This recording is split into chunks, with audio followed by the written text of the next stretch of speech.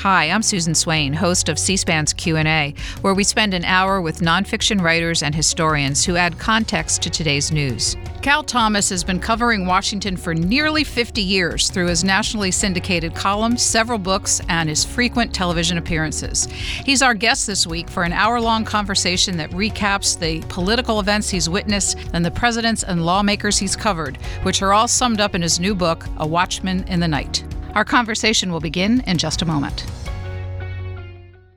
Cal Thomas, next year is going to mark the 40th anniversary of your nationally syndicated column. What have been your goals over the years with it?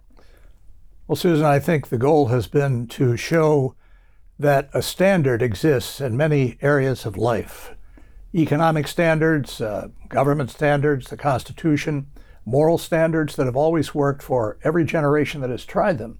And by violating them, we have put ourselves in massive debt, a weakened foreign policy, in my judgment, leadership that now no longer enjoys the respect of large numbers of Americans. And I think that's a very dangerous thing. So what I've tried to do with my column over the years is to assert a standard that has worked in the past, and we don't live in the past, but we can learn from the past, and to suggest that this is the way to go for a more healthy and balanced future for individuals, for their families, and for the nation. One of the many things that has changed dramatically over the past 4 decades is the business that we're both in. I'm wondering what you think the role and future of syndicated columns are. Probably not very good, with newspapers closing. At the height of my column, I was in over 500 newspapers, and now so many are closing down, or they are getting rid of material content and going up on prices, which seems to be rather crazy to me. I like to say that USA Today now, you can see the weather page from the front page. It's so thin. I think, it's the only profession mentioned in the Constitution, the First Amendment. The founders, even though George Washington called them infamous scribblers, knew that a healthy and free press was essential to a strong democracy. And Gallup has shown in recent polling that trust in the media, all of it, is at a record low or near a record low, down along the lines of Congress. And I think that's very dangerous for the healthy democracy. Young people are not reading newspapers. They're getting their information on social media and from friends and other sources. And I think that's not good. It's not good for them, and it's not good for the future of the country. Well, just picking up on that theme, in the polls with young people, every institution, churches, whatever, all have dropped precipitously in their estimation of having trust in them. What's going on, do you think? Well, I think you mentioned churches. People look at the TV evangelism scandals and some of the other things going on the various denominations. They see faith is not relevant to their lives in many cases. Another Gallup poll showed 20% of Generation Z say none when asked for their religious affiliation. You look at the political parties that increasingly seem to pander to the extremes, both right and left. Kristen Sinema brought this up recently, independent now senator from Arizona, when she appeared on Face the Nation. She was asked by the host, Margaret Brennan, well, how come you didn't go to the Republican Party after leaving the Democratic Party? She said, I don't want to go from one broken party to another. So I think there's a lot of cynicism out there about the two political parties, that no matter who gets elected, the problems never get fixed. We have a debt of over $31 trillion, and the Democrats say you can't cut a dime, and the Republicans come up with a plan to cut just $4 trillion plus, and yet the Democrats won't budge on it. People look at this and they say, that's not how things work in my life. That's not how things work in my business. But government has become so dysfunctional now because it's all about getting reelected and raising money. It's not about actually solving problems, because once you solve a problem, you no longer have the issue. Staying with religion for just a second, you define yourself as both a Christian and a conservative. On the Christian front, I'm wondering what you think the role of Christianity is in the public sphere today in an increasingly secular and multi-ethnic society. Well, that's been an ongoing question, really, since the rise of the so-called religious right in the 80s, but it precedes that as well. When King David was king over Israel, he had one of the greatest political statements ever. He said, "Put not your trust in princes and kings or in mortal flesh that cannot save." So I think there is a role for the universal church to assert right and wrong, good and bad, good and evil. I think of people like the late Roman Catholic Bishop Fulton J. Sheen, who said, among other things, America is not over overrun with intolerance or the bigoted, it's overrun by tolerance. We now tolerate everything. And if you say anything is wrong, any lifestyle, any behavioral choice, then you're branded a bigot or one of many phobes. So I think the church and preachers in the past, certainly the end of slavery, certainly the abolitionist movement, the church was much behind that, at least in the North, not so much in the South. So it does have a moral role that I think impacts our political life. Define your brand of conservatism. Well, conserve means to preserve, I think. And I think there are certain rules that always work. Living within your means as an individual and living within our means as a government. Don't spend more than you take in. Don't get in debt. Get married before you have kids. Stay in school. Study hard. Be honest in your personal and business relationships. These are values and virtues that have always worked when applied by individuals and nations. But we seem to be getting away from that now. Everybody has their own truth. You have your truth, I have my truth, and even if they contradict each other, the only thing that matters is that each of us feels good. Well, how's that working out? Primary goal of Christian conservatives over the past 40 years has been the overturning of Roe v. Wade. What are you thinking about the impact of the Dobbs decision so far on society? Well, I've always said that abortion is not the cause of our decadence, it's a reflection of it. And we see challenges to human life in the streets of Chicago and New York and San Francisco and Los Angeles and Houston and other major cities. Life is so cheap now, people shooting each other, people pushing people on subway tracks, all kinds of terrible things. So I think all of these are interrelated. I think the pregnancy help centers, at which I've spoken for many years around the country, are doing a tremendous job, and I think that their role will increase in the years to come. Most women I have spoken with who have had abortions and regret them say if they had had information about alternatives, if they'd seen a sonogram, if they knew about these help centers, if they had a place to live after they'd been thrown out of their house, then they would have made a different decision. So I think the momentum is on the side of the pro-lifers, but we have to continue to demonstrate our compassion for women and for the babies after they're born. Analyze it politically. What do you see as the impacts, particularly going into 2024? Well, it's been a winning issue depending on who you are and what you're running on. Certainly in some states, more liberal states like Minnesota, for example, it's a challenge. But George W. Bush ran as a pro-life president. Even Donald Trump ran as a pro-lifer after being for years a supporter of Planned Parenthood and named 3 Supreme Court justices who were on the side of the Dobbs decision in overturning Roe. So I think it's going to be a continuing debate. The Democrats, and especially the left, want it to be a top issue in the coming elections and future elections, but I'm not sure it's playing all that well. I think people are starting to realize the corrosive effect of doing away with 60 million babies in this country. That's a lot. Tell me about your new book. It's titled A Watchman in the Night. I picked this from a verse in the Old Testament when the ancient Israelites put a watchman on the wall after the city gates closed to look out for invading armies and other bad guys wanting to come in and burglarize the Jewish people.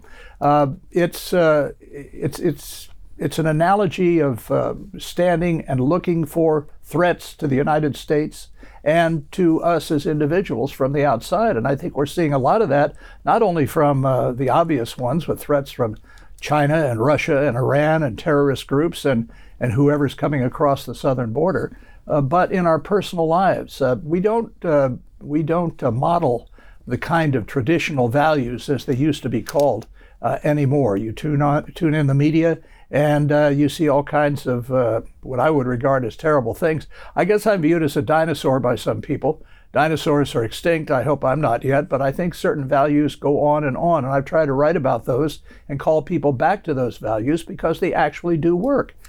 One of the themes that you return to again and again in the book is the liberal media bias. I'm wondering, again, we talked about how this business that we're both in has changed, but one of the big changes has been the rise of conservative voices, talk radio, Fox News, Fox's competitors, obviously social media, blogs, etc. So is it as much of a concern as it was 20, 30 years ago? Well, I've seen this, and I don't like what's happening because people tune in now only to those things that reinforce what they already believe. You mentioned Fox, MSNBC, if those are the two extremes, right and left. You got CNN, which is kind of quasi in the middle, back and forth. And when I was growing up and starting out as a copy boy at NBC News here in Washington, we had real journalists coming over from newspapers and wire services who wrote all their own stuff. Probably most, if not all, were Democrats, but they were really fair. David Brinkley once said, "It's impossible to be objective, so we must try to be fair." I think that's a wonderful standard for journalism. But so many people now see the media as opinion. There are opinion pages on in the newspapers, but now it looks like all of it is opinion. A friend of mine, a talk show host named Chris Plant, says the great power that the media have is the power to ignore the stories they don't cover. They start with a narrative, and it comes from their political worldview, and then they shape that narrative to report on stories that are really not the entire story. Your book is constructed to go through year by year, 1984 to the present, and we're going to do a little of the same. We also have some clips. I'm going to warn you, some of them, one from each decade, just look back over time. But before we get into that, you've dedicated this book to the memory of your daughter. Will you tell me about her?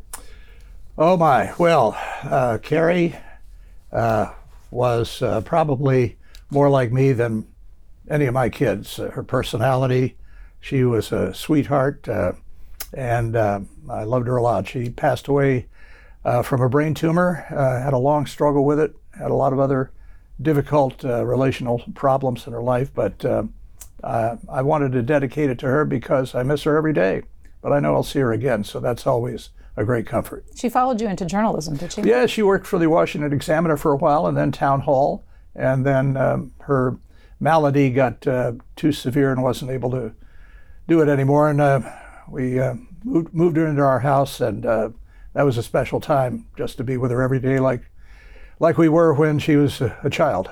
Well, while we're talking about sadness in your family, I also want to have you have a happy note, because in the book you tell us about a happy circumstance. Your wife of many years passed away, but I'm going to be a little sentimental here. You've got a new relationship in your life that's a really old relationship at the same time. My wonderful wife, Christy Jean, who owns a fabulous restaurant in Key Largo, Florida, keeps me in food. We were high school classmates. We both worked at the same radio station when we were 16 years old. She was the prettiest girl in school, still is, and was squiring around celebrities, and I was on the air as a disc jockey at the age of 16, and we kept up at reunions and other things over the years, and both of our longtime spouses passed away within a couple of months of each other, and one thing led to another, and we reconnected, and I tell people I feel like I'm 17 again if I only had the body. And you're living mostly in Florida then? Yes, living in Miami, and a no-tax state, thank you, Ron DeSantis. And I felt like I got a pay raise the minute I moved there. So into the chronology of the book, it begins in 1984 when your column began, halfway through Ronald Reagan's term. When Ronald Reagan died in 2004, you wrote, "Few presidents in modern times have so dominated or changed a world." So 40 years on, what's his legacy been? Well, of course, the coming down of the Berlin Wall, which came down under George Bush 41, but the seeds were sown in the Reagan administration when he stood up to the Soviet Union, Gorbachev. You may recall, in I think it was 1983, he put Pershing missiles in Eastern Europe to counter the Soviet buildup there, and the American left was screaming that he was going to create World War III, and instead he caused the Soviets to back down, and that began the process that has opened up Eastern Europe and given them freedom, unlike they have anything they've seen for decades. So I think that is a lasting legacy. He raised taxes, but he lowered taxes. He named Sandra Day O'Connor to the Supreme Court, the first woman on the court, which is a good thing. But she voted to uphold Roe versus Wade, and some people warned that her record was kind of spotty. Gee, where have we heard that before? But I think he was one of the few presidents I've met, and I've met everyone since JFK, that the presidency didn't change him. He knew who he was before he came to office, and he left the same afterwards. And he was probably the most optimistic president of all the ones that I've met. Just an incredible personality, a wonderful human being. I had lunch with him once in the White House. I remember he said, people think this job is all powerful, but I'll frequently give an order and see it frustrated 3 or 4 levels down. That was before the swamp name came to prominence. So the government grew under Ronald Reagan, Yes. and he came into office wanting to cut the size of government. How do you process that? Well, Reagan used to say that the only proof of eternal life in Washington is a government program. And I added that it's easier to kill a vampire than a government program. And the analogy, I think, is a good one because both suck the lifeblood out of their hosts. He tried to eliminate the Department of Education, which in my view, and his view too, was really not doing anything to educate young people. It was just another bureaucratic office promised by Jimmy Carter to the teachers' unions in 1976 if they would support him. But he was unable to do it because Congress wouldn't do it. It's almost impossible to cut anything. Even the rate of spending increases in this town, not a real cut. This is why I love Citizens Against Government Waste. They put out this annual pig book, and they go from A to Z in government agencies, and all of the waste from snail darters to studying whales and all these other things that really are unconstitutional, frankly. And then, of course, they say nothing can be cut at all. But I do think that Reagan had a lasting legacy, especially his optimism about the future of the country. Even in his last letter to the American people when he was diagnosed with Alzheimer's, said the best days of America are ahead. We need to hear more of that. Well, 2 other issues from President Reagan's legacy. In 1986, he signed a major immigration bill. I think it was Simpson-Mazzoli, Yes. it was called. It was a watershed in U.S. immigration policy. This week, we are facing a real tidal wave of immigration after the COVID regulations go down. How do you think that legislation got us to where we are today, and what are you thinking about how we handle immigration? Well, first, as Alan Simpson, the senator from Wyoming, told me, the problem with that legislation is that it did not have a secure identifier. It did not have a requirement that businesses not hire illegals. And it was something like the Jim Wright versus Bush 41 promise, when Jim Wright promised to cut spending if Bush 41 would raise taxes. Well, Bush 41 raised the taxes, but he never got the spending cuts. So I think this is a continuing scenario in Washington where things never change, they only get worse. And there are laws already on the books about immigration, about orderly entry into the country, about legal entry, and they're not being enforced. And that's the big frustration for me. We cannot handle these hundreds of thousands and maybe millions now of people coming into the country. As I wrote in a previous book, one of the characteristics of the decline of nations is uncontrolled immigration without assimilation. We are becoming hyphenated Americans, tribal Americans. Instead of out of many, one, our national motto, we're becoming out of one, many.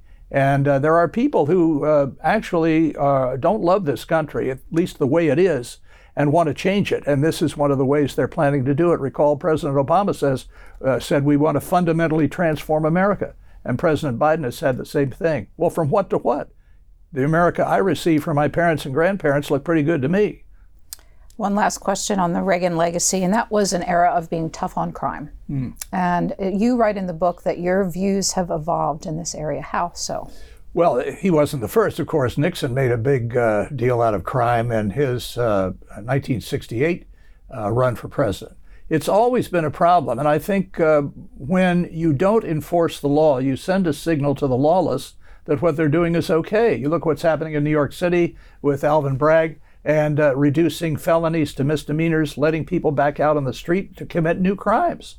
You just can't do this. If criminals know that they can get away with things, then they're going to get away with things. And I think a lack of respect for the law goes along with the other things we've been talking about, a decline in the respect and trust in the media and all institutions. You mentioned the church and government and everything. I think it's not just one thing, it's everything. And we need the kind of leadership, in my judgment, in this country who will return to basic rule of law, who will restore integrity and faith in some of our institutions. Because if we don't have faith in them, where are we going to go? What nation are we going to go to? If it's not America, where? If it's not us, who? Sound like a campaign speech. But did I misread you? Because my takeaway from what you wrote is that you began to believe that that nonviolent misdemeanors should not be incarcerated. Right. The prison population was growing too much. Is that correct? Yes, that is. And I'll tell you why. There's an Old Testament requirement of paying back people you have wronged. It's called restitution. So if I steal your TV set and I go to jail for it, sure, you may have insurance to get it back, but what does that do to the relationship between you and me and your property? Very little. If you force somebody to pay back double or triple what they have done to injure you through your stealing of your TV set or whatever it may be, then you have a moral element involved in this that you don't have when you just lock somebody up. And you know, remember that great line from The Shawshank Redemption, where the Tom Hanks character is saying to Red, you know, I was an honest man on the outside. I had to come in here to learn to be a criminal. Going to move into the late 80s, the election of George H.W. Bush. And first of all, what do you think overall of his presidency? Well, I knew him for many years. He was my congressman when I lived in Houston and worked at a television station there. I think the Bush family is a wonderful family. I've known many of them, 41, 43. I met some of the others, Jeb, when he was governor of Florida. Had lunch with him recently. And they're people of great integrity, and they love this country, and they believe in the values that built and have sustained it. But I think we've moved on, unfortunately, from that kind of thing. Now we're just shouting at each other across the political divide. You look at television, which enhances this sort of thing, and you've got a host and two guests, and one guest says, "You're ruining America," and the other guest said, "No, you're ruining America." "Well, you're a commie." "Well, you're a secular humanist." "Well, you're a Bible-thumping bigot." And the host says, and we'll be back with more civil discussion after these messages. Real people don't behave like that. And so we've got, you know, the extremes now, and they're the ones who win the primaries, and people are increasingly frustrated. That's why independents are the most rapidly growing party, if you want to call it a party, right now. First clip. This is from 1989, and it is about the collapse of the Soviet Union. You talked about how important that was and that President Reagan set the stage. Let's listen to what you had to say about it back then. I just got through doing a column for my papers this week on while Secretary Baker is trying to form a unanimity of at least opinion on the outside in terms of our approach to the Soviet Union, his own State Department has just released about 90 days ago a report on the continuation of the disinformation and front groups and infiltration and forgery letters that are being used not only by the Soviets, but Soviet bloc countries to oppose American policy and to try to weaken support for the United States government, even within our own country. Ooh, well, I grew the mustache to make me look older and more mature, and it worked. It was also before my hair transplant, but that's another issue. Well, it's a great voice. So what did you... We picked that because of the disinformation, something that has continued to be a theme. This was in the pre-internet days, and you were railing about Soviet disinformation, now Russian disinformation in American politics. How do we counteract it? Well, we have disinformation in America. We don't have to import it from other countries. I think people have to be careful where they get their news sources, especially now that we're faced with AI, and where people can create anything. A friend of mine who has a podcast decided to create himself on AI, and he said the voice was incredibly like his. He almost couldn't tell the difference. And this, you know, Elon Musk has warned about this, and others have as well. So I think our threats now are less from Russian and Chinese disinformation than they are from disinformation within our own country. You have to do your due diligence on this stuff. You know, democracy, a constitutional republic, is not the natural state of the world. If it were, more people would embrace it. You have totalitarianism, you have religious fundamentalism, denial of women's rights all over the world. And so we need to work at this. You can't get in shape by watching an exercise video. You've got to go to the gym. And you can't maintain a constitutional republic just by voting every couple or 4 years. You've got to be engaged every day.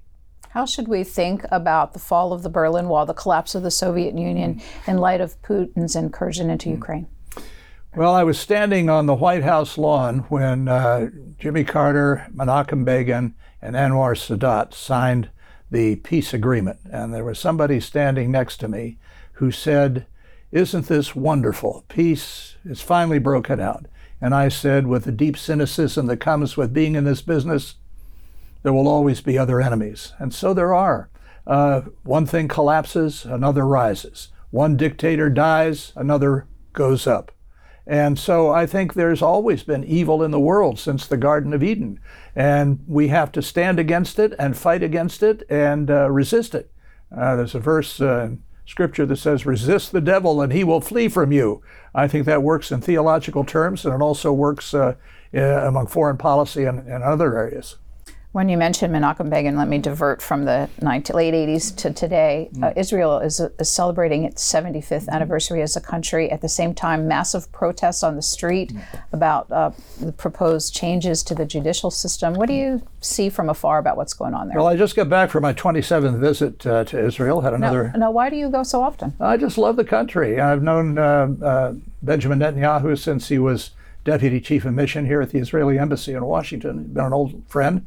I read his autobiography called Bibi, and he deals quite on many pages about the need for judicial reform in Israel and how the judiciary and the left-wing media in Israel have been after him for years. They can't defeat him at the polls. This is his third time around. I told him, I said, you know, Jesus only promised a second coming, and this is your third coming. He liked that. But I think he's been a very effective leader. And he, you know, you'll remember that speech he gave at the UN where he had the chart of that drawing of a bomb and Iran's progress. He told me that we have only been able to, we being Israel and himself, been only able to delay the bomb that Iran will get. But somebody's going to have to stop them. Now, who's that going to be? Certainly not under this administration, which continues to pressure Israel to embrace the so-called two-state solution. So I think it's going to have to be Israel. I think they've been doing some things that a lot of the world doesn't know, but somebody's going to have to do it because Iran has said they want to obliterate Israel. They think they have a direct order from their God to do so and then to come after us. That's pretty hard to counter. You describe it as the so-called two-state solution. Yeah. What is the answer to the Palestinian situation? Well, first of all, you have to look at the history. The Palestinians are people who came from Jordan. Remember Black September when the first King Hussein threw out Yasser Arafat and the rest of them for trying to bring him down to stage a coup. And so Arafat created this Palestinian group of people and put a bunch of them in Lebanon and then called in the cameras to show them, quote, suffering, unquote. None of the Arab nations would help them. Arafat certainly wouldn't help them. The UN wouldn't help them, really, get out of their circumstances. So I think the answer is, in my view, and Caroline Glick, who used to write for the Jerusalem Post and now is a podcaster, I met with her over there again too, has said that the answer is just to declare no two-state solution, absorb the Palestinians, and move on. They're not going to get another state because just as in Gaza, which I wrote about as well, if they gave up Gaza without any kind of reciprocity, there are going to be missiles in there and terrorist bases, and so there were. I mean, you have to listen to what they say. They say that they being the Islamic extremists, they want to destroy Israel, kill the Jewish people, and take over all the land. I mean, I think you have to take them at their word, given their behavior. Last question about George H.W. Bush, Bush 41 president. You write about this, and he even spoke about it, the vision thing for a president, and the criticism that he didn't have one. How important is that, really? Well, I think it's extremely important. You know, going back to Scripture again, it says, without a vision, the people perish. People want to know where they're being led, whether it's in warfare or in politics. You have to have people in your government who say, this is where I want to take our country, and this is why I want to take it there, and this is why it's going to benefit you and the entire country if I am able to take it there. That's what people want to hear. They're tired of all of this, at least I am. I think a lot of other people too. As soon as we get a majority, we're going to investigate you, and oh yeah, well, when we get a majority back, we're going to investigate you. Well, we're going to indict your relatives. Well, we're going to indict your relatives. We're going to hold hearings to show how corrupt you are. How does that help any American? How does that produce jobs? How does that produce a better education, especially for inner city and poor children? It doesn't do anything. It raises money for the extremes. It raises money for ads on TV, but it doesn't really promote the general welfare, provide for the common defense, or ensure domestic tranquility. Wish I'd written that. In our last presidential election, did the two candidates each successfully outline their vision for the country? No. And that's one of the reasons that I think people are so frustrated. I mean, you get all of this stuff from one side. Don't elect Trump because he's a really bad man. Well, don't elect Biden because he's an even worse man. And how is that helping anybody? I want to hear what their vision is for the country. Again, about the debt, about uncontrolled immigration, about crime. So many of these other things that are real issues. We need to solve Social Security and Medicare. Everybody knows it's going to run out of money. Social Security will in 10 years. But if politicians solve a problem, they no longer have the issue. And they'd rather have the issue than to solve the problem. That's the dirty little secret of this town. I'll tell you a quick story about my late friend, George McGovern, the 1972 Democratic presidential candidate, who'd come back from World War II and done nothing other than public service. So when he lost in the Reagan landslide of 1980, along with 4 other Democratic senators, he decided to do something different. He went up to Connecticut and bought an inn, tried to run it.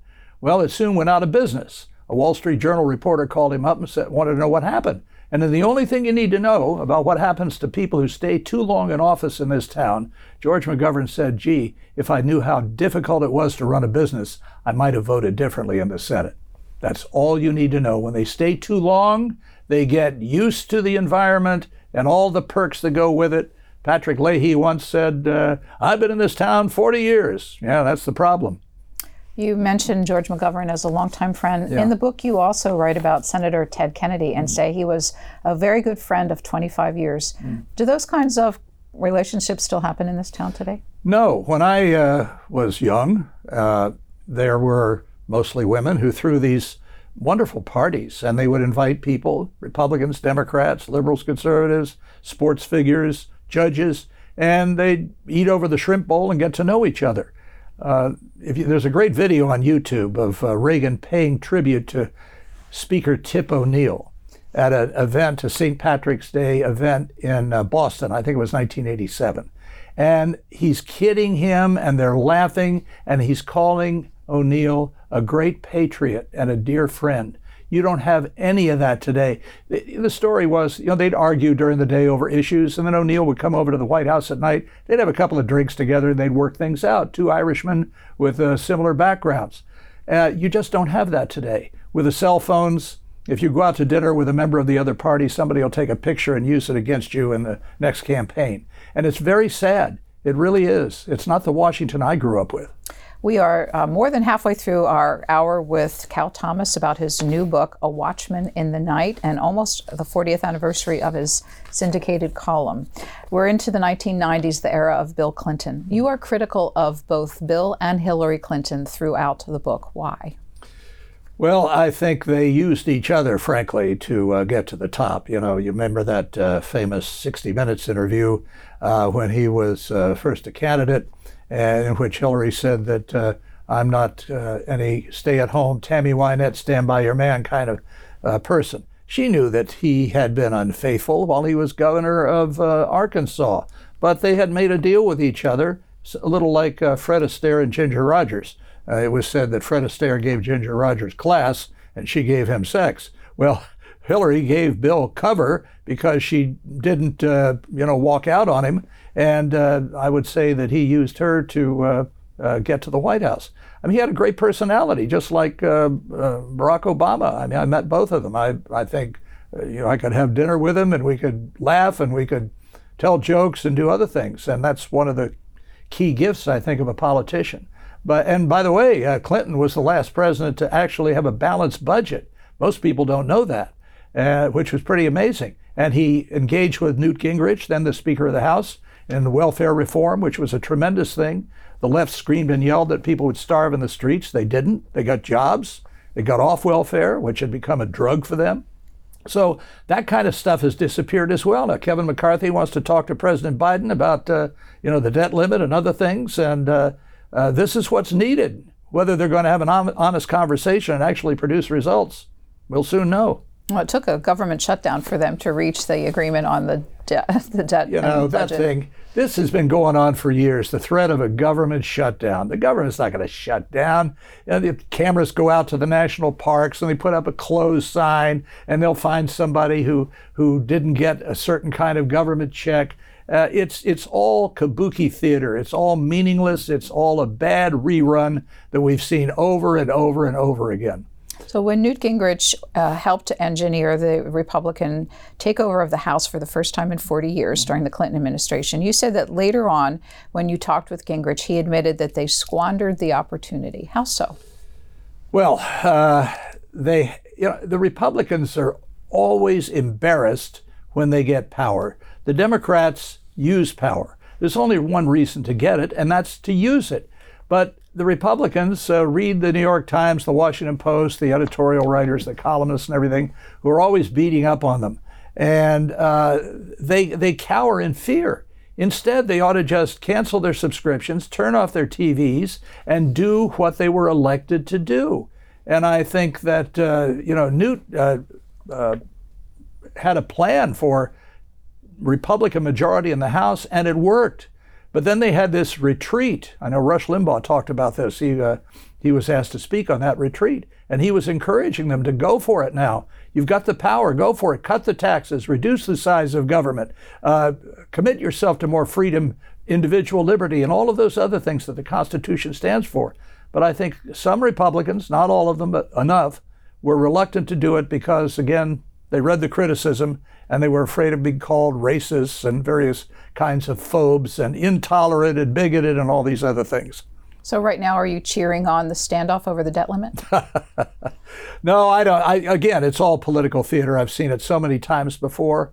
And there is no debt limit if they keep raising it. I mean, what is the point of having a debt limit if you're going to raise it every time it comes up? The government isn't suffering from too little money. You know, once again, Ronald Reagan says we have a debt not because the American people are taxed too little, but because their government spends too much. That's the issue. If you get a credit card bill in the mail and you've kind of gone wild in shopping and restaurants and you bought a bunch of stuff that you really can't afford, what do? Do you go borrow money and then keep spending? You don't, I hope. I don't, but the government does. And that's why, the interest on the debt is greater than the GDP of many nations. We can't go on like this, but who's going to say stop?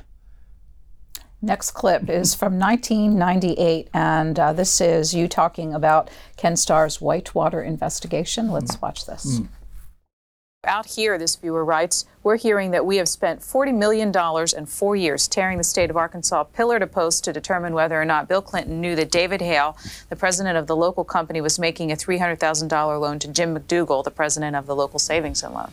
Well, again, as Judge Starr has said, if people were more forthcoming with evidence, with records, the investigation could have been wrapped up a very long time ago. But it's tough, and these people are very good at it. They've had a lot of experience. The Arkansas time was a great preparation. It was sort of like the minor leagues, the farm team for the big time. And if you've made a career out of dissembling and deceiving and destroying and denying, you've gotten a lot of experience that you can use with good effect at the national level, and that's what this administration, in my judgment, is doing, and quite effectively. Cal Thomas pulled that clip to talk to you about impeachment. President Clinton was impeached by the House of Representatives. The country had gone 132 years since the last and only impeachment, and we've now seen 3 in 20 years. Why? It's payback time, and that's one of the things that, unless you're on the extremes, that people are fed up with. Again, this doesn't improve any life, doesn't educate a child. And when the Republicans did that to Clinton, you knew the Democrats were going to get their chance, and they did the same thing to Trump twice. And now we're hearing even talk that Biden could be impeached. Well, that's not going to go anywhere with a Democrat Senate.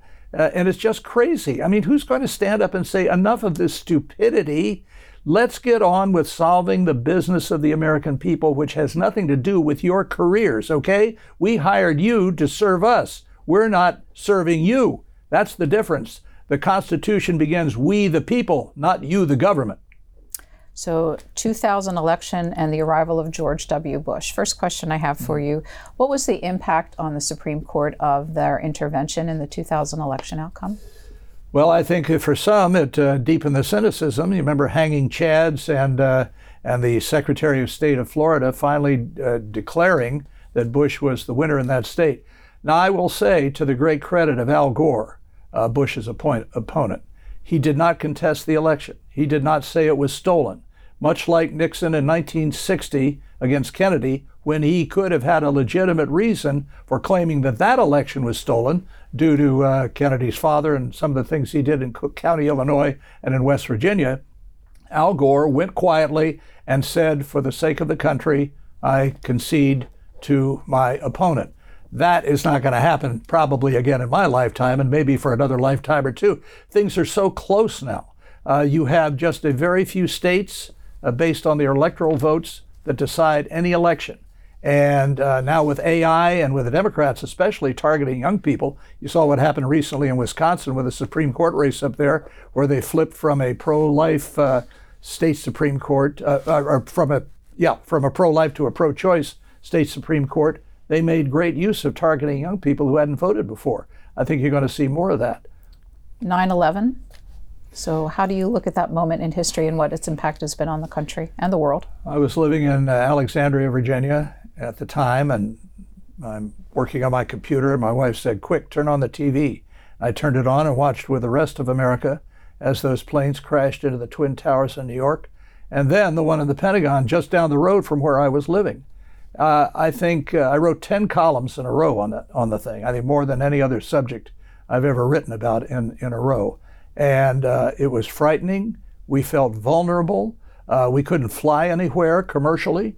I heard military jets going up and down the Potomac River near my house. And when Bush went up to New York and somebody in the crowd yelled, "We can't hear you," and he said, "Well, I hear you, and pretty soon they're going to hear us." That was an amazing moment. And I think it was a rare moment when the country united behind the President of the United States as one. We haven't seen that since. And we can argue about whether we stayed too long in Afghanistan or not. I think we did. And we can argue about whether we withdrew precipitously, and I think we did. Trump's line was, well, I was going to withdraw too, but I was going to withdraw in a more orderly fashion and wouldn't have left all the military equipment behind. But I think it shows that we are still vulnerable. There are people who want to destroy us, and we better stop destroying ourselves from within. We got plenty of enemies from without. You mentioned the Afghanistan war, but you haven't mentioned, but you do write about the Iraq war. What do you think of the decision to go into Iraq? It was, in retrospect, a bad decision. It was bad intelligence. I mean, when Colin Powell went to the UN and showed these pictures and claimed that they showed that Saddam Hussein had weapons of mass destruction, that was the rationale. Tony Blair, the Prime Minister of the UK, was operating on the same intelligence and saying the same thing. But it was bad. It was wrong. And is it good that Saddam Hussein is gone? Probably. Is the way we got rid of him, was that the best way? Probably not. No weapons of mass destruction were found. And, there are a lot of people that what Eisenhower called the military-industrial complex want to keep getting us into wars because it feeds their power and the defense industry and their weapons, selling not only to our government, but also to governments around the world. So I think we need to be more careful, and I think we need to have Congress more involved, which the Constitution says only the Congress can declare war. We've had these conflicts. Korea was a conflict. Vietnam was a conflict. There was no declared war in any of these, and I think we need to have limits on what one person can do to commit the United States and our men and women to give their lives or be injured before we get into these affairs. We need to think them through. At the end of the Bush years, we had the 2007-2008 financial crisis and the accompanying bailout package. This is our third clip. This is you in February 26, 2009, as the big economic stimulus package was being debated in this town. The American dream is being borrowed. This is not taxpayers' money. This is being borrowed from other countries, mainly China, possibly Saudi Arabia. We are so in debt now to other countries. What this economic stimulus plan is all about There's an old song, I think it was in the 70s, let the devil take tomorrow, help me make it through the night. That is what this plan is about. Never mind tomorrow. The tax increases aren't going to come until 2011. And that'll be after the next election, and you won't actually pay them until 2012. So, yes, there's a lot of stuff going on out there, but it's on borrowed money. A familiar song for you. Yes, well, I keep getting older in these clips, but at least I got rid of the mustache. It turned out that the stimulus worked to a point, but like the saving of the auto industry, which at least the money got paid back, what we are doing, and we've seen this recently with the Silicon Valley Bank and some others, we are rewarding bad behavior. Failure is not a bad thing if it leads to good behavior. I've been fired, I have failed in some areas, and I've always learned from those lessons.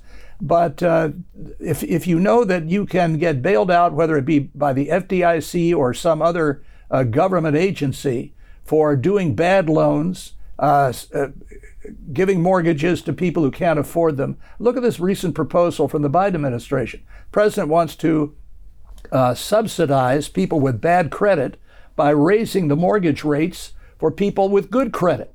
Now, what in the world is that all about? I thought you used to penalize bad behavior in order to get good behavior and rewarded good behavior to get more of it. Now we seem to have flipped that. Of Barack Obama, you write, I allowed my joy at the possibilities of seeing a black man elected president to overcome my natural skepticism that a liberal Democrat would change his spots. You also say Barack Obama would prove to be a very divisive president. I met him once. He has a tremendous personality, and I was proud and still remain proud that this nation, with its history of slavery and discrimination and Jim Crow and the rest, could elect a man with skin color darker than white people. And I said so at the time. I grew up in segregated Washington. I went to Martin Luther King's I Have a Dream speech when I was a copy boy at NBC. I was dragged along by a reporter. I never really met a black person other than the maid my parents employed until I started playing basketball and showered with them and went to their homes and had dinner with them. I remember the late Jack Kemp, the congressman from New York and later HUD secretary, said he had showered with more black men than existed in the Republican Party at the time. It was a great line. But he had credibility with them because not only did he play football with them and shower with them, but he went to their communities and he talked their language, and he really had a heart. He used to call himself a bleeding heart conservative, and that was a great line. But he wanted to make their lives better, not just to subsidize them in their poverty. And I think President Obama missed a tremendous opportunity. I think I referred to him once as a potential Moses leading poor minority people out of their failing government schools, out of their housing projects, and giving them new hope for a brighter future. That, I think, is the tragedy of his 8 years in office, that he did not do that. Our time is evaporating. We have about 10 minutes left, so I'm going to fast forward to Donald Trump. You write that you initially opposed his candidacy. How did you come around to supporting him? Well, I made a bargain with the devil. I said, okay, I'm going to ignore all of the character qualities, and I'm going to focus on the policies. And his policies were good for the most part, whether it was the border or taxes, government regulations. But I think in the end, his personality and his character overcame those things. And we want or expect or hope for certain things in our political leadership, certainly in the presidency. And while we allow certainly certain moral failings in some areas, I think we'd never had a divorced president or a president who was married to somebody who had been divorced until Gerald Ford and Betty Ford.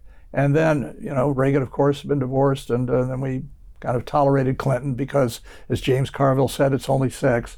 And now we've gotten to a point where here is Trump on, wife number 3 or 4, I lost count, and all of these accusations made against him.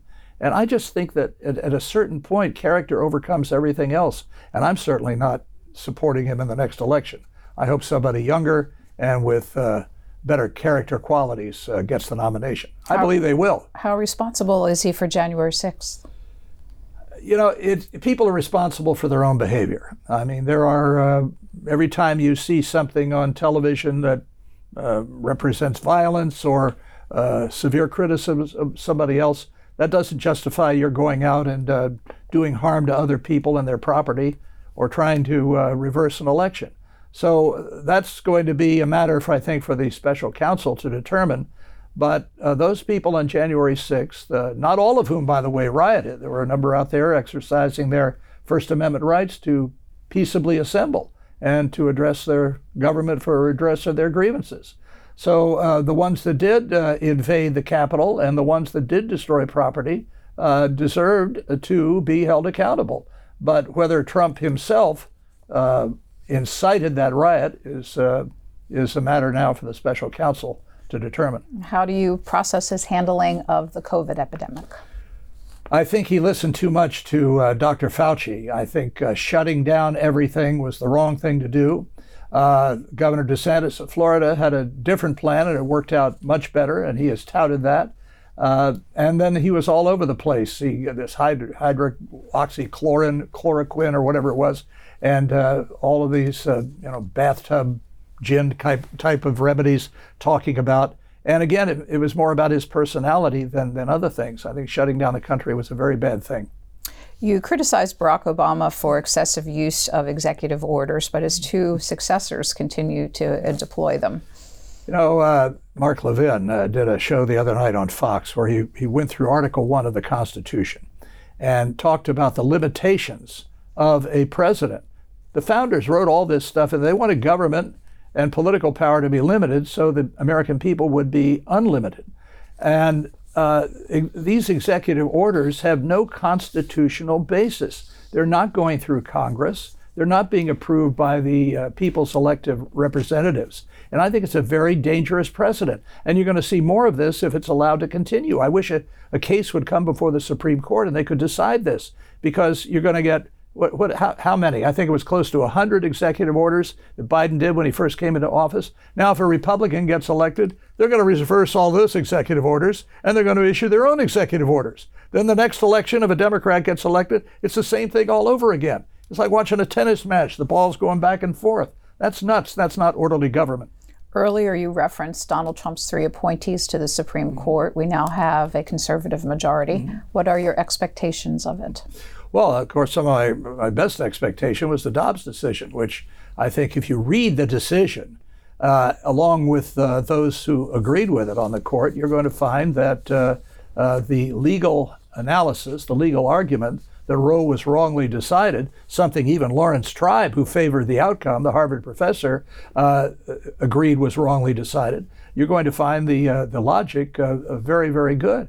I'm hoping that more cases on religious freedom, on tariffs maybe, and some other things will be decided. But I think these justices are men and women of strong character. I'm appalled at the demonstrations outside of their homes and the death threats that they're getting. I think this shows once again that the political left in this country has been using the courts to get through things they could never get through Congress. We have 5 minutes left. We are 2 years into the Biden administration, someone that you've had 40 years of observations. How is he governing versus the man that you watched as a public official all those years? Well, I'm very sad for him. I really am, because it's very clear that he is in decline. He can't put a simple sentence together. Of course, neither can Kamala Harris, but that's another issue. And he's confused most of the time. He hasn't done a press conference, a real press conference, in some time. He did an interview the other day with MSNBC, and a White House staffer interrupted the interview because she didn't want him to answer the question that was asked. In all of my time in Washington and observing presidents, I've never seen that happen. And, his wife, Dr. Jill Biden, guides him around places. He's confused about where he goes. I don't think he's going to be the nominee. I mean, you've seen the recent Washington Post ABC poll, I think it was, that shows him 7 points behind Trump. That could be an outlier, but it's following a pattern where even Democrats, 58% of Democrats, according to that poll, want somebody else. They're afraid. And a lot of Republicans don't want Donald Trump either. So it's going to give me plenty to write about for the next year and a half. Well, what about his record on his policy so far? You mean President Biden? Well, he campaigned as a uniter and a moderate, but he is governed like the most extreme liberal, raising taxes, mandates about now washing machines. We're going to have less water in our washing machines, which means we'll probably have to wash 2 cycles instead of 1, which will use just as much, if not more, water. Regulating, trying to force electric cars on the public that doesn't want it. That's clear because Elon Musk has dropped the price of Tesla, I think, 3 times now. People just aren't buying it. And I think a lot of his policies are based on philosophy more than actually what works. And I think that's dangerous for the country. Big issue, but as we close out here, we are experiencing almost a weekly mass shooting in this country. What is the remedy, if there is one? Well, I think it's an example that evil is reigning in the land. And I see a connection between abortion and the loss of human life in our cities. When you disrespect life at one level, you're going to disrespect it at other levels as well. It's a tragedy because most of the victims and most of the perpetrators are minorities. It's a tragedy because the police are being defunded. Many police officers are leaving the forces because they're not supported anymore by the politicians. And when you have a vacuum, the only thing I learned in physics before I flunked table of contents is that nature abhors a vacuum. There's always something ready to rush in to fill the vacuum. And if you have a vacuum created by politicians who will not uphold the law, if you have a vacuum created that there's no accountability for breaking the law or very little accountability, and people can not even go to prison but get right back out on the streets and commit new crimes, you're going to have anarchy in this country. And that's what we're seeing in city after city. Cal Thomas's new book is called A Watchman in the Night. You referenced lots to write about over the next couple of years, so that you're not intending this to be your swan song. Well, I hope not. No, I have a title for another book. I don't think I'll write it, but I love the title. Press 1 for English. Well, thanks very much for being with us for the last hour. And your book is available wherever people buy books. And who's the publisher? It's HumanX, which is a division of Newsmax. And I don't know if it's available. A lot of stores don't carry my books. They put one in the religion section some years ago, back next to the Zen and Art of Motorcycle Maintenance. I said, this is not a religious book. Put it in the cookbook section. It's not a cookbook either, but it'll get more coverage. Thanks again for your time. Susan. Appreciate it. Cal Thomas, longtime syndicated columnist and author of several books. Thank you. Thanks for listening to C-SPAN's Q&A, and subscribe to us wherever you get your podcasts so you'll never miss an episode. And while you're there, please take a minute to rate and review us. You can also send us an email about Q&A at podcasts@c-span.org. Send me your questions, your comments, or ideas. Your feedback is welcome.